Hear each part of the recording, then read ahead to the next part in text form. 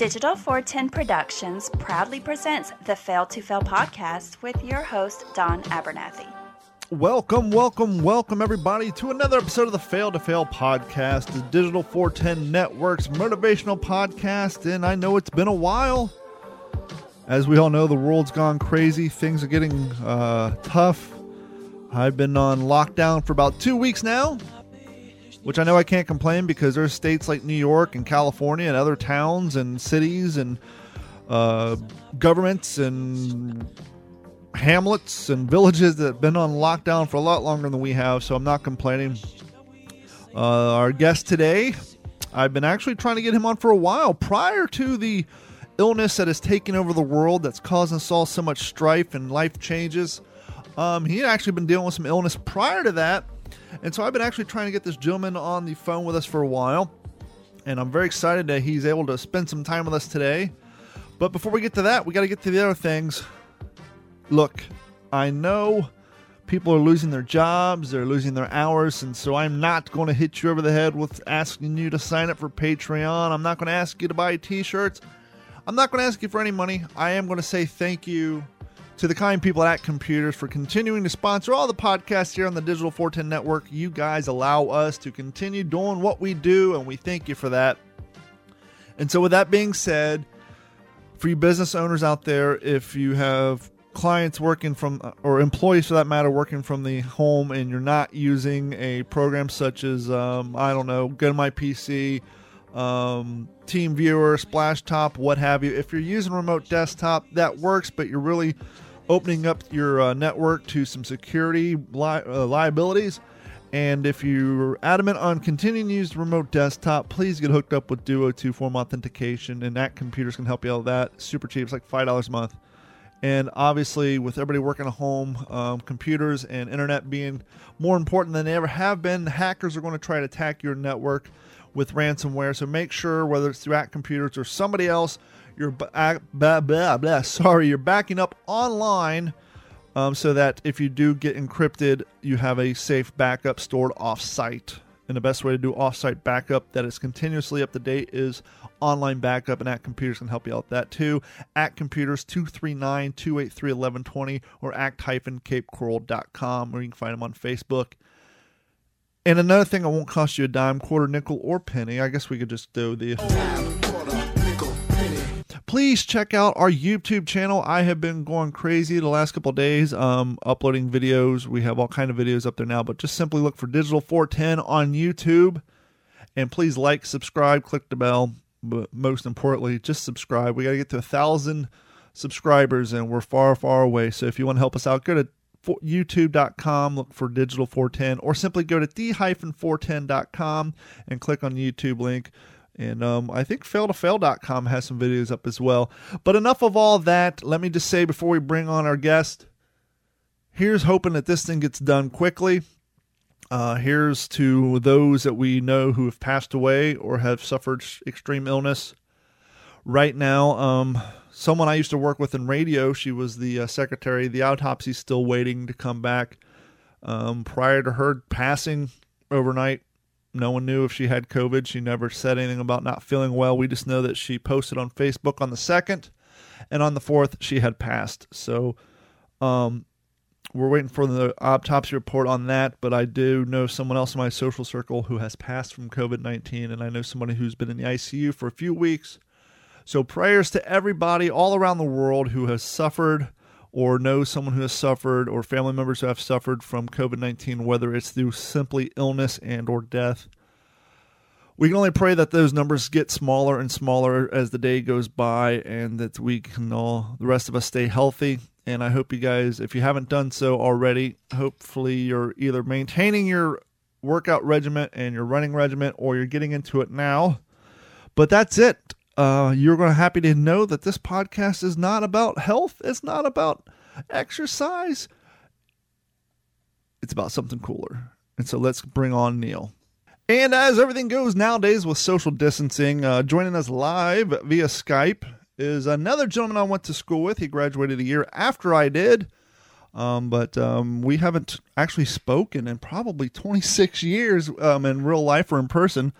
But this gentleman has done some very exciting and very interesting stuff with his life, and I'm amazed at some of the things he's doing. I'm going to let this conversation progress naturally. I don't want to let any cats out of any bags. But joining us via Skype is Mr. Neil Doppels. I can't. Yes, Doppies. Doppies. I don't know what just the hell happened. I've just had a brain fart. Neil Doppies. I mean, we used to hang out, for God's sakes. I mean, you're a popular cat in school. Neil Doppies. Wow. I just had you know what the problem is? I made dinner tonight, and my daughter was setting the table, and she asked me if I needed a drink. I said, no, I got a beer. And I came in, and she thought I said, no, get me a beer. And so I had 2 tall boys for dinner, and I'm halfway through my second one. So this ought to be an interesting podcast, because after all, she cracked the second one. You can't let beer go to waste. You sure as hell can't pour it down the sink during a pandemic. That's just a crisis in itself. So what do? Neil Doppies. That's a fact. Neil Doppels. Like the radar. If I knew I could have a beer, I'd have brought one with me. Oh, hey, man, this is a podcast, and once again, we're in a pandemic. Things are getting better. For the first time since this started at the main grocery stores, they actually had toilet paper and paper towels on the shelf. So I was able to buy toilet paper without doing some backroom drug deal. The last time I was able to get toilet paper, I had to do it at Dollar General because I knew the people, and they sent me to the back room, and it was like a weird, shady drug deal. So things are looking up. Publix actually had paper towels and toilet paper. I was actually to buy just regular. Here's a cool thing they're doing at our local Publix. I'm sure they're doing it at all of them. The grocery aisles, every other one is one way the opposite direction. So now you serpentine through so that everybody basically, instead of, you don't have any face-to-face contact. So if 2 people are coming down the aisle, now since it's one way, everybody's lined up behind each other. Hypothetically, if you maintain your 6 feet of distance, you're breathing in the back of other people's heads. So there's no face-to-face contact. So you basically serpentine through the store, which I thought was a great original idea. Yeah, it's kind of funny because I actually went to the grocery store yesterday and I noticed those arrows on the floor, but I didn't even take time to read what they said. I was just kind of meandering through, probably not doing my diligence. But yeah, I did notice that there were arrows on the floors at the grocery store. So, Neil, you moved to Colorado. What year did you move to Colorado? So I moved to Colorado September of 2008. Now, you and I had the luxury, the benefit, I would say, of learning how to snowboard in Ohio. And as they often said back then, if you can ski or snowboard in Ohio, you can do it anywhere, because essentially we learned and grew up ice skating, essentially. I mean, all our snow was man-made, and by the end of the night, it was frozen on ice. And I learned that was true in a 1997 trip to Big Sky, Montana, where I was riding like double black diamond because it was all powder. It was like riding on pillows for us. And so when you're used to falling on ice, the idea of falling in waist high powder, I was riding stuff that like some of the people who grew up there wouldn't even ride. Have you found the same thing from learning to ride in such crappy conditions? It's definitely helped you in your adult life. You know, absolutely I have. Although I did find out that to ride deep powder, you definitely have to change your way of riding. But absolutely, you know, we come from Ohio riding boilerplate, and you get out here to the west and you're running on some nipple deep powder, and yeah, it's a different deal, but it's amazing, you know. You got to change my life. You got to set your bindings up to ride in the back seat, as they like to say. I do it. Absolutely. So you have a very interesting life. You do 2 things that I know of. I guess, is one of them a passion that you're trying to turn into a career, or are they both career-oriented? I guess first and foremost, let's quit being a little so shady about it. What are the 2 things that you primarily do for a living? Okay, so my main source of money is I bartend. I bartend at 4 different live music venues in Denver. A lot of concert stuff, and then I also do part-time work for a ranch that I actually live at. It's a nonprofit for wild mustangs. So you live on a wild mustang ranch. How many acres is that? We're on 1,000 acres. And I would imagine it's when you live on a 1,000-acre ranch, it's not hard to do social distancing at all. No, you know, honestly, the older I've gotten, the more introvert I've become, and For me, it's business as usual being quarantined. I like my space and I like kind of being away. As a bartender, I get my fill of interacting with folks and all that. But honestly, I'm more comfortable out in the middle of nowhere. Yeah, I know when you do a lot of your bartending and there's big name groups coming through, you post a lot of photos on Instagram. What's one of the live acts that you were most impressed with or you were most excited to bartend at to be able to hear the music? And obviously, I worked in radio for 6.5 years. And what people don't realize is when you're working during a live show, you're working. You hear the music, but at a certain point, it just kind of like becomes radio music where you really don't get to focus on it. And so you don't really get to enjoy the show. Like we used to say in radio, the best seat in the house is in front of the stage. Everybody thinks the best place to be is on stage or backstage, but you don't see anything back there. You don't see the show. The music isn't set up properly. The best place is to be out in the crowd because that's where all the speakers are hanging and aiming towards. But who was one of the favorite persons you got to see or listen to remotely when bartending? I get that question a lot. Bartending, customers always asking me, who was my favorite, this and that. And for a long time, I didn't have one. I've seen so many good bands and so many acts. I probably see on average 250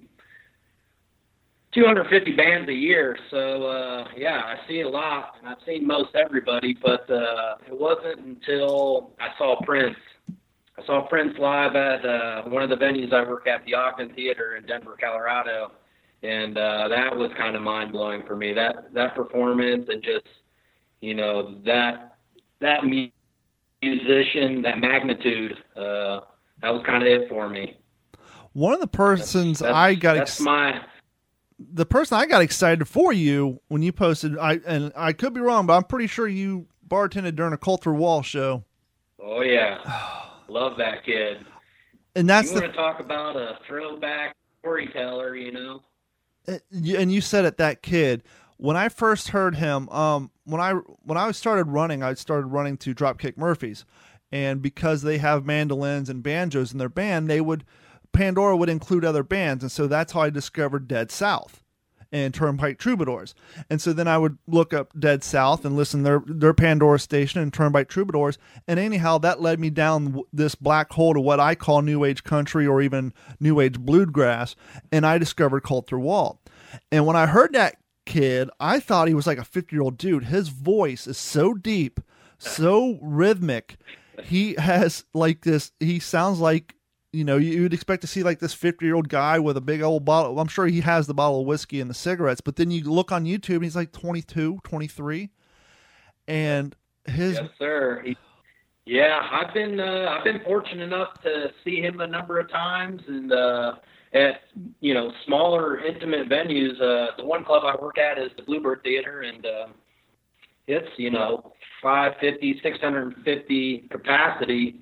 So, I've been lucky enough to see Colter in there. Sturgill Simpson was through there as well, coming up. And those guys are just amazing, But Colter, that's a once-in-a-lifetime artist. His voice,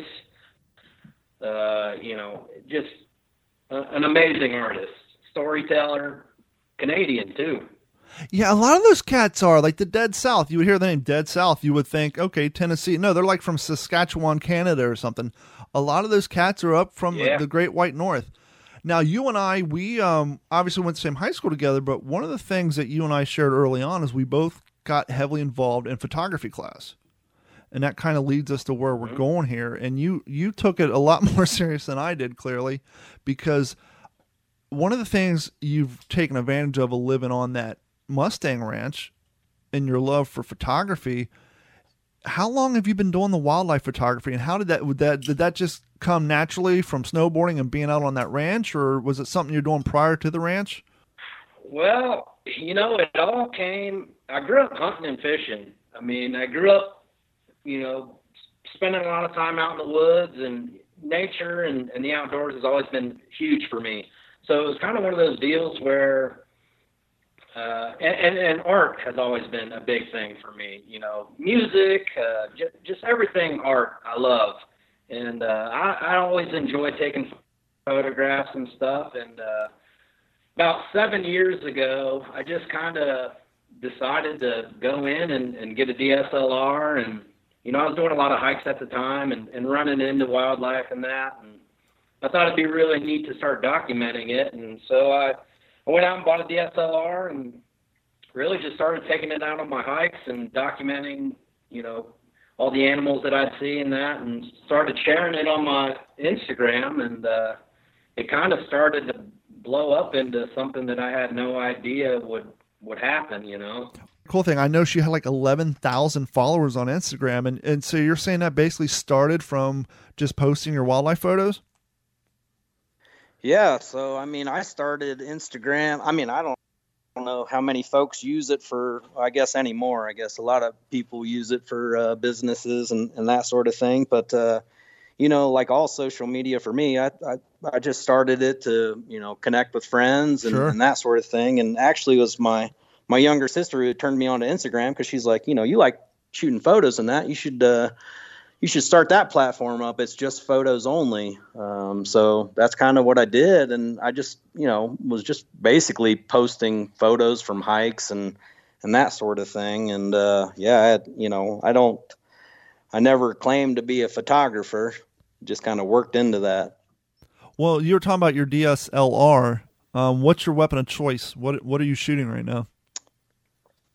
So right now I'm shooting two different bodies. I'm shooting a Nikon D810, and then I just picked up a Sony A7 III that I'm starting to work into the Sony deal, because I'm wanting to do a little more video work and also lighten up in gear. Sure. And, they are really catering more towards that. So. Has any of the bar owners tried to get you to put the bottles down and maybe do in-house photography from them? But you'd make so much more money doing the bar work. Yeah, no, they haven't. I've done some concert photography and stuff like that, but they don't really have a need for like an in-house photographer, I guess. So not much opportunity as far as that goes yet, but, I consider myself a photographer. I kind of pigeonholed myself into a wildlife photographer, not trying to do it. It just kind of happened. But really, I shoot a lot of photos and I shoot a lot of different things. And I really just enjoy getting out and trying to be creative. Now, obviously, one of the things that go back to, especially people our generation, when we grew up watching Wild America and all those different shows, we'd always wonder how the footage was captured, how the photos got, the videos were taken. Then every once in a while, there'd be like a behind-the-scenes video that would come out, and you'd see the people sitting in duck blinds or weird locations for hours on end just to get that one shot. Do you kind of plan a day trip when you plan on going out, or do you just go hiking and what you find and what you see is what you shoot? It kind of goes both ways. Sometimes I plan things out, and like right now, I've been going out for wild turkey the last 4 days. So I've been spending hours chasing turkeys off the ranch, actually, which has been kind of nice. But a lot of the photos that I get, I go into Rocky Mountain National Park, Yellowstone, Grand Tetons, a couple other places. The big thing is to get in front of these animals with a camera and tripod and stuff, you kind of got to go to places where they're kind of used to people. Yeah. It's definitely a nice luxury living where I do and having so many national parks, within a 10-hour kind of circuit. I'm just going through Instagram as you're talking and looking at these photos, and they're just like the one of the mountain goat up with the purple and blue background. It's just, this is National Geographic grade stuff. I know some of your photos have been published. Where are some of the areas you've had stuff published from? So far, mostly it's just local stuff. Colorado Outdoors magazine. I got my first cover in last month's issue, which was really exciting. Super neat to see. I've had an inside spread with them as well, and a back cover. A couple of miscellaneous photos here and there. They have a photography issue that I've been in a couple of times. And then also I've been published with Colorado Wildlife, or what is it, the Department of Fish and Wildlife. I have the cover of the bighorn sheep and goat hunting brochure right now. And then I had the cover of the big game hunting brochure a couple years back. Nice. With the same outfit. And the only other paying deal that I've had was I did an ad with Hornady Ammunition. Nice. I sold them a photo of a bull elk, and they used it with a new 6.5 PRC cartridge that came out, which was really exciting. You know, it's kind of ironic you mentioned that. Well, not really ironic. When I was looking through these photos and you're talking, you know, I was thinking about earlier in this conversation, you're talking about growing up as an outdoorsman and fishing and hunting. And I would imagine when it comes to getting some of these photos, you have to rely on some of your hunting skills. Granted, you're using a different weapon to shoot with, but more importantly, the art of not being seen, smelled, or heard. Now, you said you obviously go to areas where the animals are more used to human interaction than their regular counterparts. But with that being said, even an animal that's used to human interaction, they don't like to be, you know, approached too closely. And so I'm sure you've had to do a little sneaking and creeping up. And I was just thinking, I'm sure there's a lot of animal lovers and anti-hunters who enjoy your photos, but they probably don't realize that some of your hunting skills come into play to get these photos to begin with.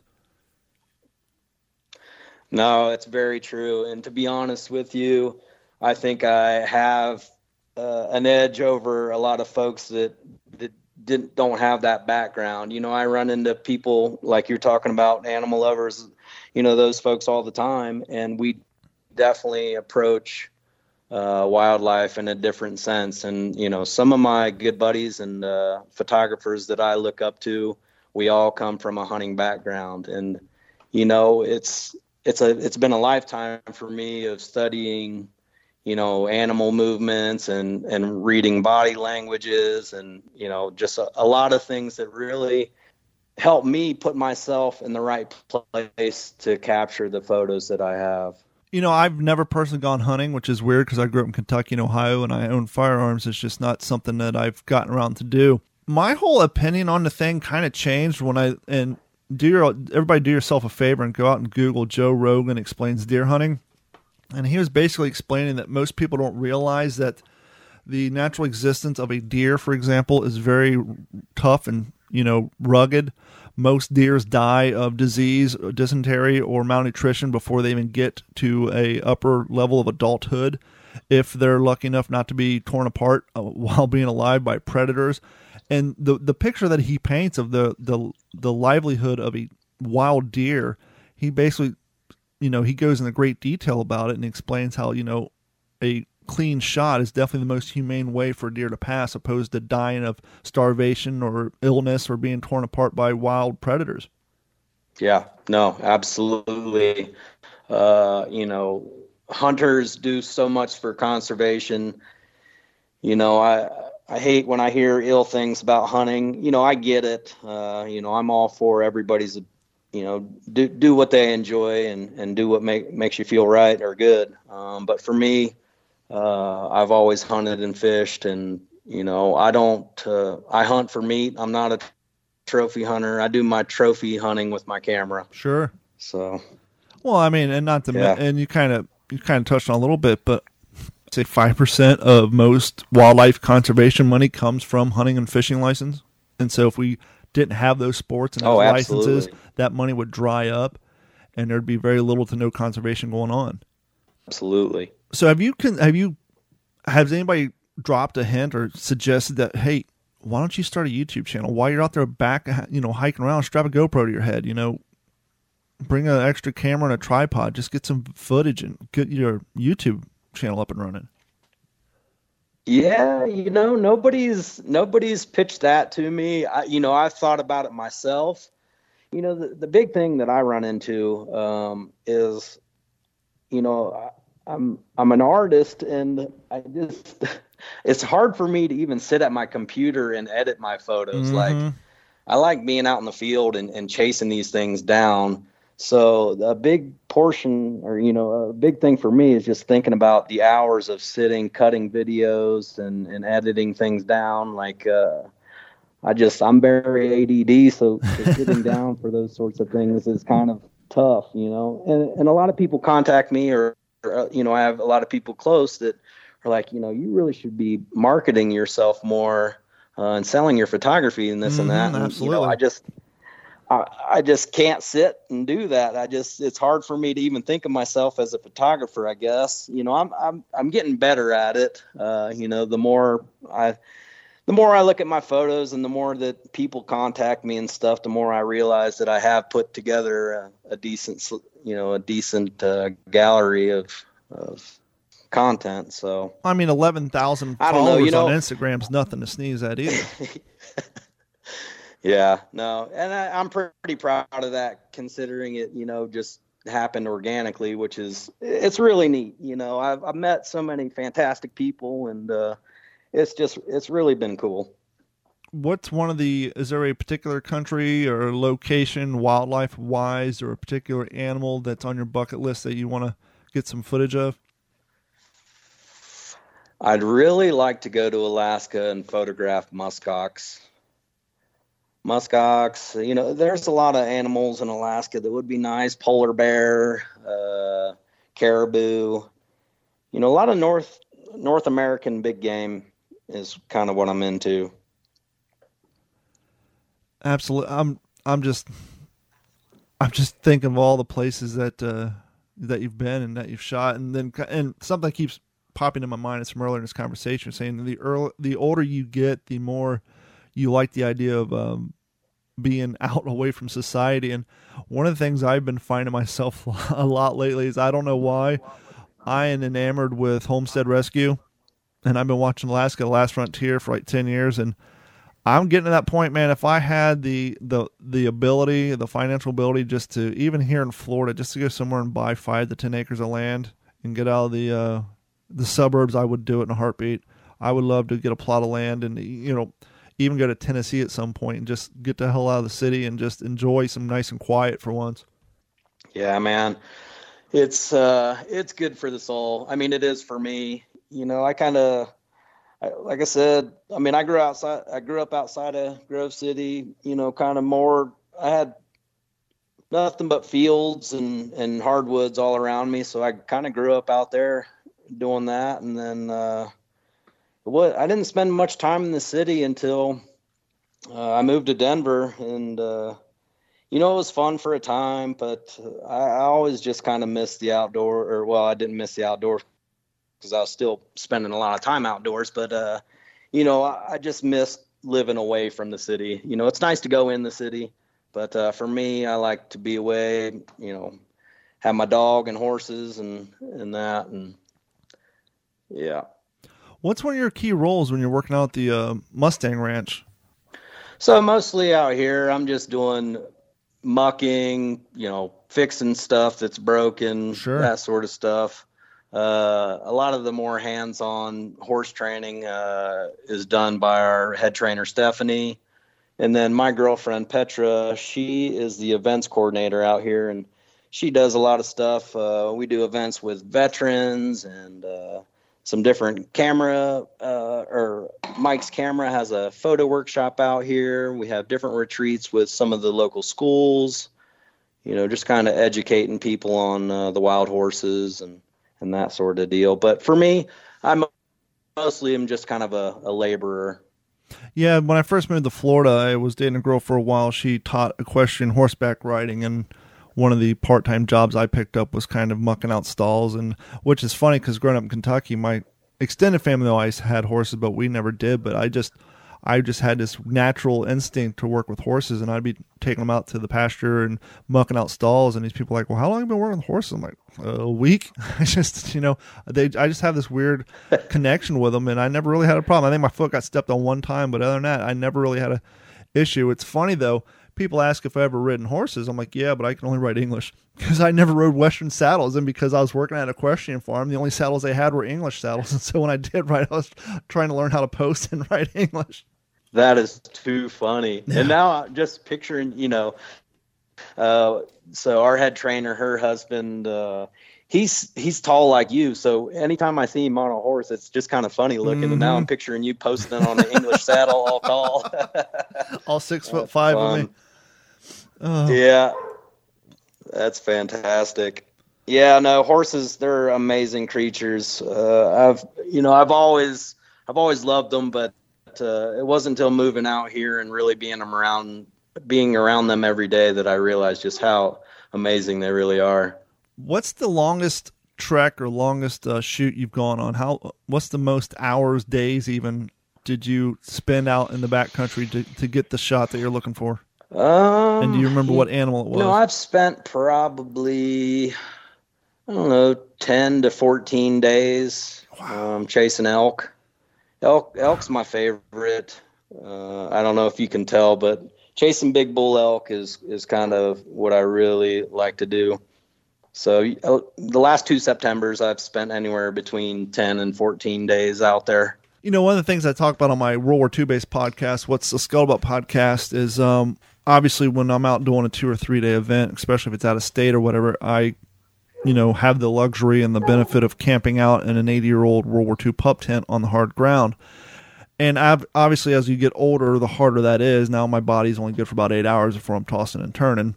But I try to explain to people who haven't slept on a ground in a long time what it does to your body. I mean, yes, it sucks laying on hard ground, but I'll tell you what, waking up the next day, just being outdoors, outside in the sun, out in the weather for 2 or 3 days without literally walking inside of a solid structure with electricity or air, it just does something to your soul, your spirit. And that's one of my favorite things about the World War II reenacting, is obviously sharing history with people, but actually, one, it's the only time that people expect me not to answer my cell phone because they didn't exist in 1942. And so with the exception of taking photos, I don't have my phone on me. We, at the end of the day, we're all sitting around by our tents, sitting around a campfire. We're actually talking and social interacting and pretending like it's 1993 all over again. And I try to get people who haven't done it in a long time, go camping. There's just something about sleeping outside, even if it's on a hard ground, you're tossing and turning all night. There's just something about returning to nature that's just good for you. No, it absolutely is.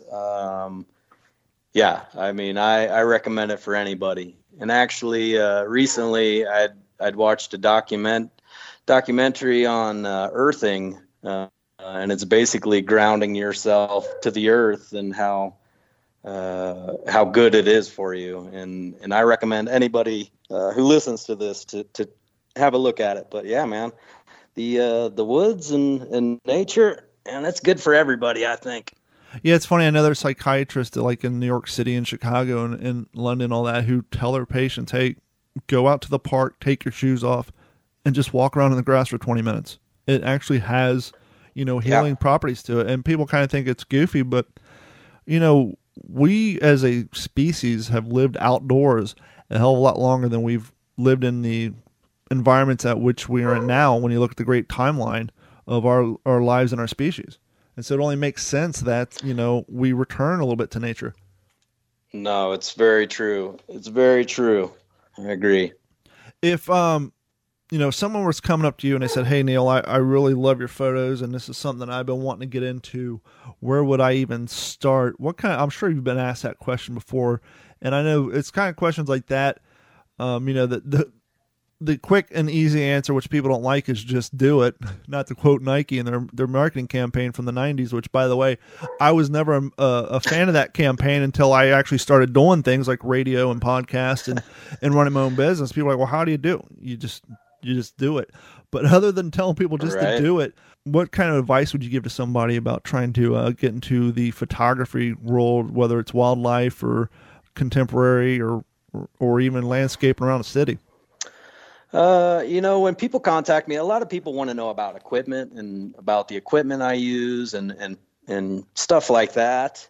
And I always tell people to basically try and get the best that they can afford. Mm-hmm. But when it all comes down to it for photography, it's light and composition. So a lot of times I'll tell people, study light, focus on the way the light shines on things and really pay attention to that, because that's going to be, that's photography in a nutshell to me. And then composition, look for leading lines and just look for things that are pleasant to the eye. And, I guess you can be trained to look for composition and stuff, but I think it's you kind of have to have that too in you. Do you think you got an advantage? I don't know. Really what it comes down to is have fun. I think that is for everything. I think the fact that I love what I do and I love these animals, it shines through your work. So if you don't enjoy it, I think that shows up in your pictures. You just you got to love it. You got to enjoy it and study light. Yeah, I was gonna say, do you think you have an advantage over some of your younger counterparts when it comes to growing up when we did and Mr. Hardgrove's photography class, where we were shooting on 35 millimeter film. We were learning, apertures, using our light meters. And because back then when you're dropping $7 to $8 on a roll of film, every frame literally had to count. And so you actually had to set up your shot more because it literally cost you money. And, unlike now where it's just shoot, and go home and delete 500 photos, back then, when you're buying film, and especially if you're developing it yourself, and thank God we didn't have to spend, with the exception of what they charged us at the beginning of the class, we weren't buying developer stop, bath, and fix out of pocket. But for photographers back then who were, we were in the transitional period. I think it probably gave you a little bit of a leg up to have that fundamental education in the old school way. Yeah, I definitely approach digital photography like film. For one, like I said, I do not like to sit at the computer. I don't like going through all those images. And, these cameras today, they'll shoot 10 frames a second, 20 frames a second. And I'm out in the field quite a bit with other photographers, and I hear that shutter just going off, and all I can think about is, oh my gosh, I do not want to be the person sitting at the computer going through all those. So I definitely try and be, and I certainly have missed photographs that if I were hammering down on the shutter, I probably would have got. But, I'm more kind of lean towards that old school, and I'm looking for a specific moment. I'm used to watching these animals move and that sort of thing, and I'm looking for particular movements and looking for my shot, because I'm not trying to go through, sure, I can fill up 128 gigs of photos real quick, but at the end of the day, I don't want to go through that. Well, not to mention, the more you're shooting, the higher rate you're shooting, the more battery power you're going through, and the more batteries and more equipment you got to carry, which is a heavier pack, and just everything counts out in the field. It certainly does. It all counts for sure. Yeah. So I definitely approach it more with a film style to it. I'm real selective. I'm watching how everything's unfolding and really just trying to put myself in the right place. And, honestly, that came from from doing it. When I first got out there and I'd get in front of animals, I'd just start shooting a photo right where I was standing and shooting a bunch of photos, and I wasn't ever even really thinking about it. And it wasn't until, I don't know, maybe a year into it where I really started, looking back at my photos, and I'm like, I got a bunch of garbage photos here. And then I really started kind of studying other photographers and kind of really getting serious about it. And it is what it is now. I got a bunch of people following me for that. Well, going back to our pre-mentioned schooling, one of the rules they tried to instill in us early on is there's a difference between a snapshot and a photo. And it sounds to me when you first got started, you have a lot of snapshots of animals and very few photos. That's exactly it. You're exactly right. It was so crazy last Christmas. And that's kind of the thing. that's kind of the thing is, I'll be at a location and we'll have some animals in front of us, and there'll be some other photographers, and it's that kind of deal where people start popping off photographs, and I'm starting to look at the landscape and trying to really put together a photograph and thinking about what this animal might do. Honestly, you really got to get ahead of what's going to happen. I feel like that's the real key in the wildlife game to getting some of these shots. Is you got to take the gamble and get ahead. Well, and I think the other advantage, we kind of talked about using your hunting skills, but just as important, your outdoor skills when it comes to knowing wild foliage and saying, okay, this animal likes this particular foliage. Hey, I see this elk, it's heading towards this tree. I know that if I stay put, he's probably going to go over to that particular bush that they're known for eating, or going to this, because you know that animal's behavior. Instead of just trying to get that snapshot before they run away, okay, chances are he's heading in that direction. He's going to be, safe about it and look out, but he's probably going to go to that area, eat that foliage. And luckily by then, the sun's going to be down an extra 3 feet. The lighting's going to be better. That cloud's going to move to the left more, and you can literally predict your shot a little bit better. That's it. You hit it right on the head. I mean, those are the things that are going through my mind when I have an animal in front of me. I'm looking at all that. Well, first and foremost, I look at the light, and then I kind of survey the terrain, and depending on what kind of animal or how many animals I'm dealing with, then what do I think they're going to do? What's their next move? Sure, I could start taking photos right there, but I'm really trying to document these animals in their best situations. So yeah, a lot of time I look at light first, then terrain, and then I make my moves and just try and set myself up to really make a nice photograph. Is there any particular world of photography that you've really wanted to get into, but whether due to time or just haven't gotten to the area? I know you said you do more than just wildlife stuff. Is there any particular type of photography that you've been wanting to get into, but just haven't had the motivation or the opportunity to? I've always been interested in like street photography and actually kind of like somewhat like lifestyle stuff. Sure. I wouldn't mind doing some hunting and fishing lifestyle stuff, but I've always enjoyed street photography, like from a candid perspective, and I like a lot of like black and white street style. I just had a thought that was, and I could be wrong on this, but I feel that sort of photography was probably easier and harder back in the day. Harder, obviously, because the technology behind photography has come such a long way, and it's more readily available. But the other problem with now the fact that everybody has a camera on them, literally on their phones, everybody's conditioned to pose now, and so it's so much harder to get a natural photo. Like when I'm at a World War II event, I'm just trying to get a quick snapshot of some guys talking in front of a tent, or giving a weapons demo. If anybody in that particular area sees your camera in the peripheral, they just stop and give you these cheap, looking at the camera. It's like, no, I'm trying to get the natural you in your natural environment, where it's probably easier to shoot animals nowadays because every damn human out there, they're ready to set up for I'm ready for my close-up, Mr. DeVille. And it's just so, it's probably a little bit easier 30 years ago when people were still a little more camera shy.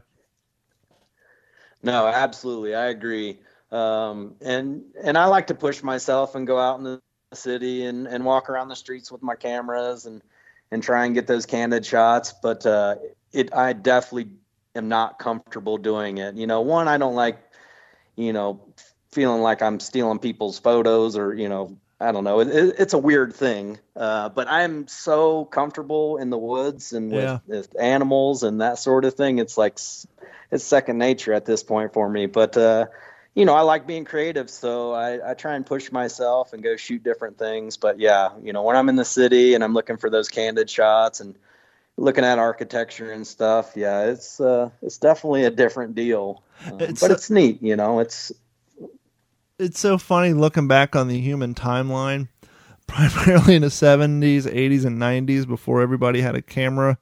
One, before everybody had a camera, because cameras used to be expensive.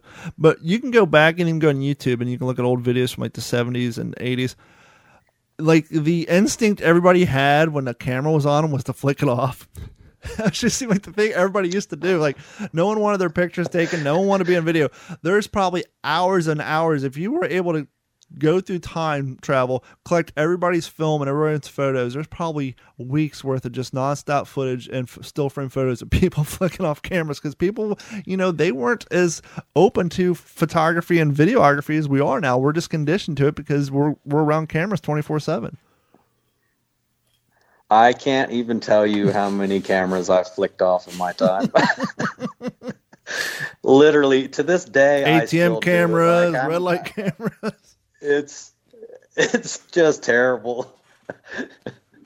Oh, that's too funny. Yeah, what a world. Well, and the other thing is, too, I think about, because, obviously I did 8 semesters of photography class and spent a lot of time shooting skateboard photos and videos. And I have a 22-year-old daughter and a 12-year-old daughter, and I'm thinking, especially the 12-year-old, when they get to be our age, they're not going to have any photos. Photo albums are gone. And every time a phone gets replaced, every time a hard drive crashes, every time something gets encrypted by ransomware, that's just lost memories. Whereas I can just come into my studio, walk over 3 feet, and I can pull photos of me in high school right now. And that's kind of the sad thing, is because analog photos have gone by the wayside. And I was going to say earlier, it was so crazy last Christmas amongst the younger cats, even the 20-year-olds. Ironically, it wasn't Polaroid, but Fujifilm. They put out a Polaroid camera, an Instamatic camera. And I know like 6, my daughter got one last year, her cousin got one. And even, it's funny because her cousin's mom's like 28. And so, she's wasn't around during the original Polaroids. And for just a span of, 2 weeks to a month, because they lose interest so quickly, it was cool to see how excited people were to actually hold a photo in their hand and to shoot a photo and watch it develop right in front of them. I was like, it's kind of refreshing just to travel back in time for those few weeks to see how excited people were to literally get their hands on some photos instead of swiping through somebody's phone. No, absolutely. And it's my favorite thing to do. I mean, when I print my photos off and actually get to hold them and see them, because so much of it lives, on my Instagram. So there's a lot of my photos that have never, ever been printed, which is sad. And I've lost thousands of images from hard drives crashing, from my own stupidity of deleting things, because I'm not a computer guy at all. So, well, if you haven't done so already, it is very sad. If you haven't done so already, at least get one in the external hard drive format, and that is a solid state drive. They're basically like big ass flash drives. There's no moving parts. And so unless you spill water on that or the thing shorts out, you won't ever have to worry about failure on it. And then that'll definitely preserve your photos. And I've just been talking with somebody about that recently, because I have another hard drive that's kind of on the fritz. And I was talking to another photographer friend of mine, and he's like, you just have to go solid state. Yeah, and the good news is the price is coming down on those. Yep. Yeah, the price is coming. I'm shooting my camera now. It's 36 megapixels, and it adds up real quick. So when you're looking at a terabyte for $200 or whatever, compared to 4 terabytes for $90 or whatever, you can get a whatever the other hard drive is. Yeah, I need to invest in some solid state stuff for sure. Real quick, before we let you go, camera technology, has it kind of plateaued out where it's not so painful? Because, especially time travels fast for us, but, going back to thinking of the quality of a digital camera in 2005 versus today, or even going back to 2010 when the, DSLRs came out, you have these hardcore photographers, they'd buy a camera that was, 16 megapixels, and then 12 months later, a 20 megapixel came out. Has it at least plateaued out enough right now that you're not like, shit, man, I just bought this camera and now there's one that's twice the megapixels that just came out? Unfortunately, no. It's still going. I've been shooting this body now for 4 years, but I'm starting to actually move into the mirrorless side of things. Sony just released, well, I guess it was last year. I think it's 64 megapixel. We're getting into almost medium format, digital cameras. Yeah. It's pretty crazy. And people definitely get wrapped up in gear, and people contact me all the time about gear.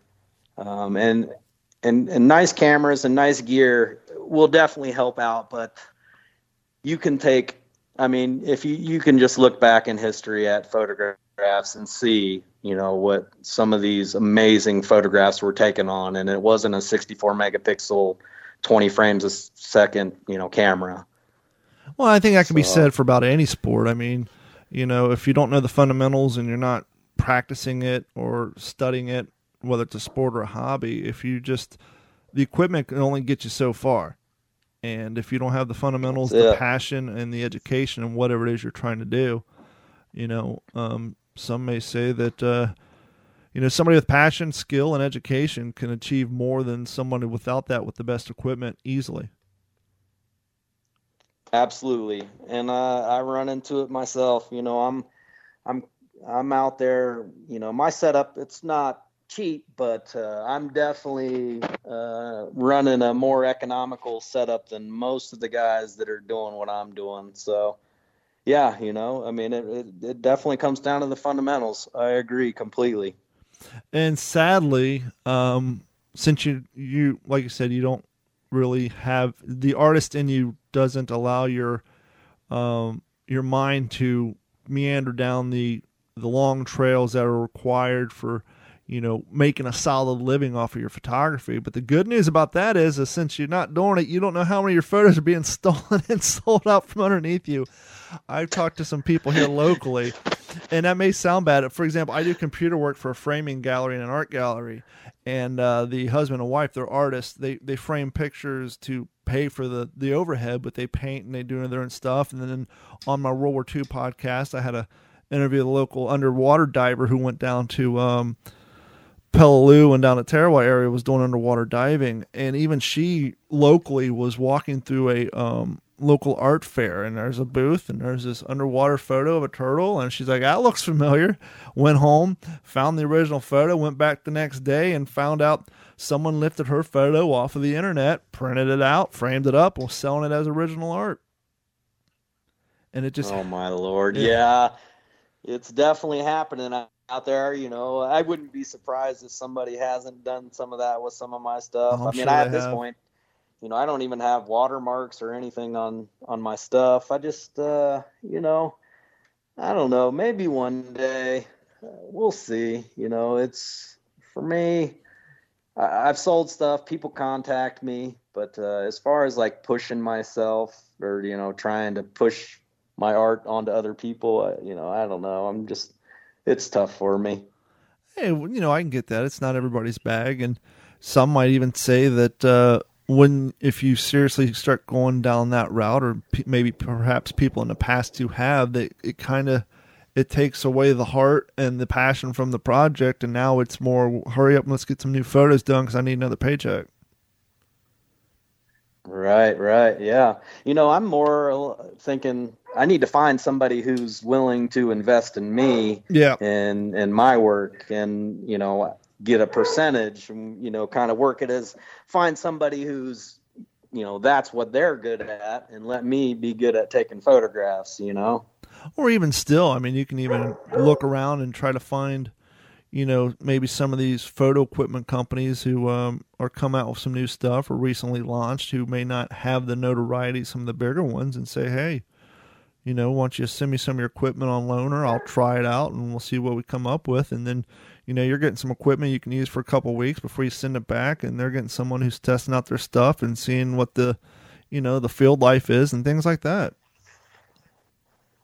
Yeah, absolutely. And the longer I go down this road, the more I am, feeling like I could make something of it. Whether I could do it full time or not, that remains to be seen. But yeah, I am going to try and do more video this year. I think that's going to be a neat little deal. Really, I want to do some video and then kind of share clips of what I'm seeing, and then still have my snapshots photographs to share with it, to kind of give some people a little more movement, and kind of see what's actually going on, and then still have that static, moment. Well, not only that, but I think, particularly your fans and people who would follow you on YouTube, they would earn a, simple concept. You start at the video, here's this photo. What did it take to get this photo? And then you go into the time-lapse footage of the film where you trudging through creeks up to your waist in water and climbing over hills and, sleeping out in the field overnight, and just showing them what someone in your line of passion and hobby goes through to get that shot that, oh, that's a great photo. Well, yes, it's a great photo. Here's what it took to get it. And I really think, and honestly, I mean, there's a YouTube channel called Adventure with Purpose. The guy's an underwater diver, and I never realized how many cars have been sunken or abandoned for insurance fraud at boat docks and by bridges. He's going around like Colorado and like Washington State, and for like every boat dock on a river he goes to, he pulls out like 6 or 7 cars that's been underwater for like 30 years. And I'm not a scuba diver. I have no interest in it, but I find it interesting. Here's a guy, he's traveling all around the Northwest, getting called into these cities. His YouTube channel got to the point where a local sheriff's office who didn't have the dive logistics that he does, they called him out, said, hey, our weather's going to turn within 3 weeks. We have a report that, this missing person may be in his truck, and we think maybe in this part of the river. I'll be damned if he didn't call this guy out. They went down there and they found the truck, and sadly the guy was inside of it. And that's one of the things they have to do is every single car he pulls out, they have a protocol. One, before you pull it out, they got to check to see if there's a body in there. And usually 98% of the cars that are underwater, the windows are rolled down because it's insurance fraud. People want them to sink fast so they can get the hell out of there. And so most of them, the windows are rolled down. The ones that kind of scare them at first is if the windows are rolled up. And then when they pull them up onto the boat ramp, they got to pop the trunk and make sure there's nothing in the back. He's found guns and safes and all kinds of stuff. But once again, even if you're not a scuba diver, just the fact of watching a 10-minute video of the efforts this guy goes through to get pollutants out of the river, his channel is blowing up.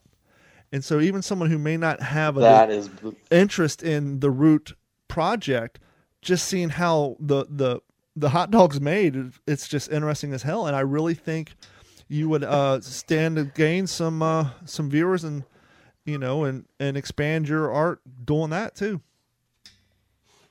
Yeah, I'm definitely going to try and do some more video stuff and try and get some behind the scenes type stuff, and kind of share, at least start with my followers on Instagram, with my story and stuff, kind of give some people a little more personality. I don't think a lot of people really know anything about me, or I don't really put anything personal up. I basically just share my photography. So I think people like having that connection with people that they follow. So I'm gonna try and make an effort to do a little more of that.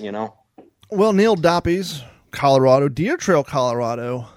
Deer Trail just sounds like a beautiful place. What's the population? Well, you probably don't know unless you drive by the sign every day. What's vaguely the population of Deer Trail, Colorado? I wouldn't even be able to guess. It's got to be really small. I mean, there's nothing out here. It's just a bunch of big horse and cattle ranches. Can't think of a better place to be during a global pandemic than out in the middle of nowhere. Yes, sir. I've been enjoying it, riding my horse every day, chasing wild turkeys. Yeah, man, it's been good. What kind of, do you own a horse, or you just ride the ones that they have there on the ranch? I do. I have a 5-year-old Mustang from Nevada that I've been working with the last year and a half or so. Nice. How many hands is it? Yeah. She's 16 hands. She's a giant Mustang. That's a big girl. Yeah. Yes, sir. Well, man, I'm envious, and I'm thrilled to actually get a chance to talk to you in person for the first time in probably 26 years. You know, it's so crazy. Easily. It's so crazy. Before this whole worldwide pandemic thing started, two people that we went to high school with who just happened to, well, both of them were in the military. They both happened just to retire down here. Brian Gilman lives like 35 minutes from me. And then, no, 45 minutes from me. And Eric Hill, who I think was in your class, lives like 35 minutes from me. And we were actually talking about getting together and going canoeing on the Peace River.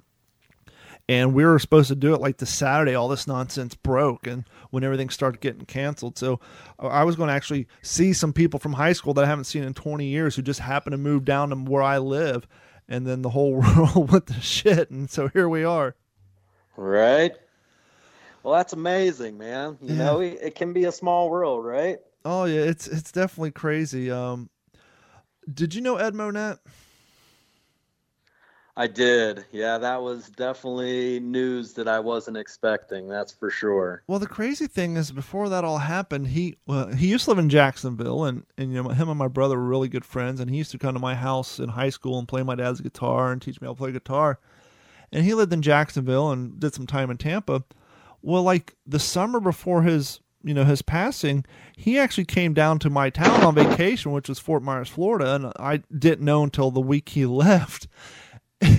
And I don't know where he stayed, but his rental car got stolen from his hotel that he stayed at over in Fort Myers. Like, I don't know what part of town he stayed in, but it's like I've never met anybody's had their car stolen while on vacation. And I was bummed that he was here in my town. I didn't get a chance to hang out with him because I didn't even see his post until he got back home to Columbus. But it's another example of small world. And there's actually been another person I graduated with, her family has property down here, and I've yet to run into her, and she's been down here a few times. I've actually gotten a lot of messages from some Grove City alumni who come down here on vacation. Of course, they don't send me any messages until after they're gone. Maybe that's a hint of their opinions of me, but it remains to be seen. That's too funny.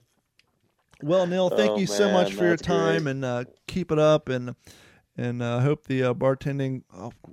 Now with now you bartend in Denver, and I'm sure all the bars are closed down there because of this, right?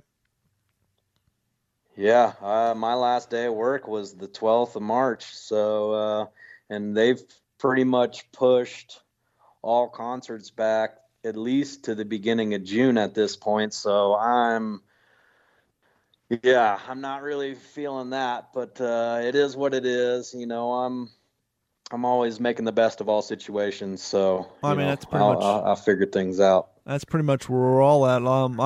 Because my IT firm and all that, I just spent the last 2 days applying for the Paycheck Protection Plan. We'll see if that comes through or not. But my fiance is a school teacher, and she's been teaching classes out of the podcast studio. My 12-year-old daughter's been doing the distance learning stuff, and that's just crazy.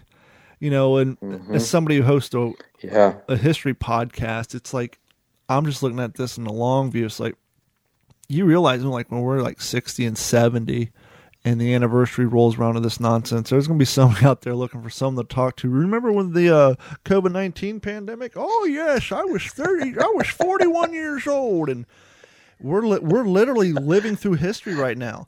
And the crazy thing is my daughter was doing a history fair about 3 months ago, and 3 or 4 of the kids around there were doing a big report on the Spanish flu of 1904 or 1901, whatever it was. And so 100 years from now, some kid's going to be doing a history report on COVID-19 and how it affected the world in such crazy ways. It's just, of all the things we've lived through, Gulf War, 9/11, and all that stuff, this was never on my radar of even being remotely possible outside of a science fiction movie.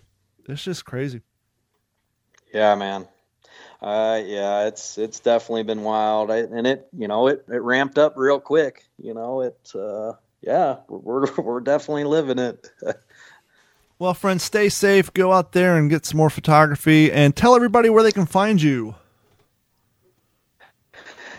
Well, you can find me on my Instagram at Ndoppes, Ndoppes. On Instagram. That's pretty much it. And as I appreciate you having me on. Not a problem. Sorry it took so damn long. Hey, not a problem. I'm going to have to get your dad on my World War II podcast and talk about his arsenal and his Jeeps and all that stuff. But that's another story for another time. Oh.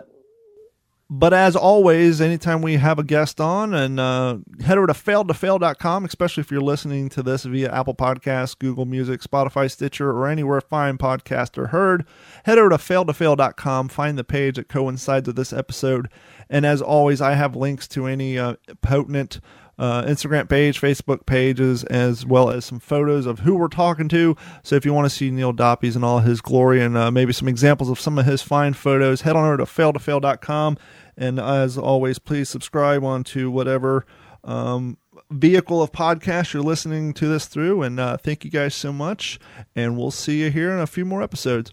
Hey, Neil, thanks so much, man. I greatly appreciate it. Yeah, you got it, buddy. It's been great. Have a good night. This has been a Digital 410 production.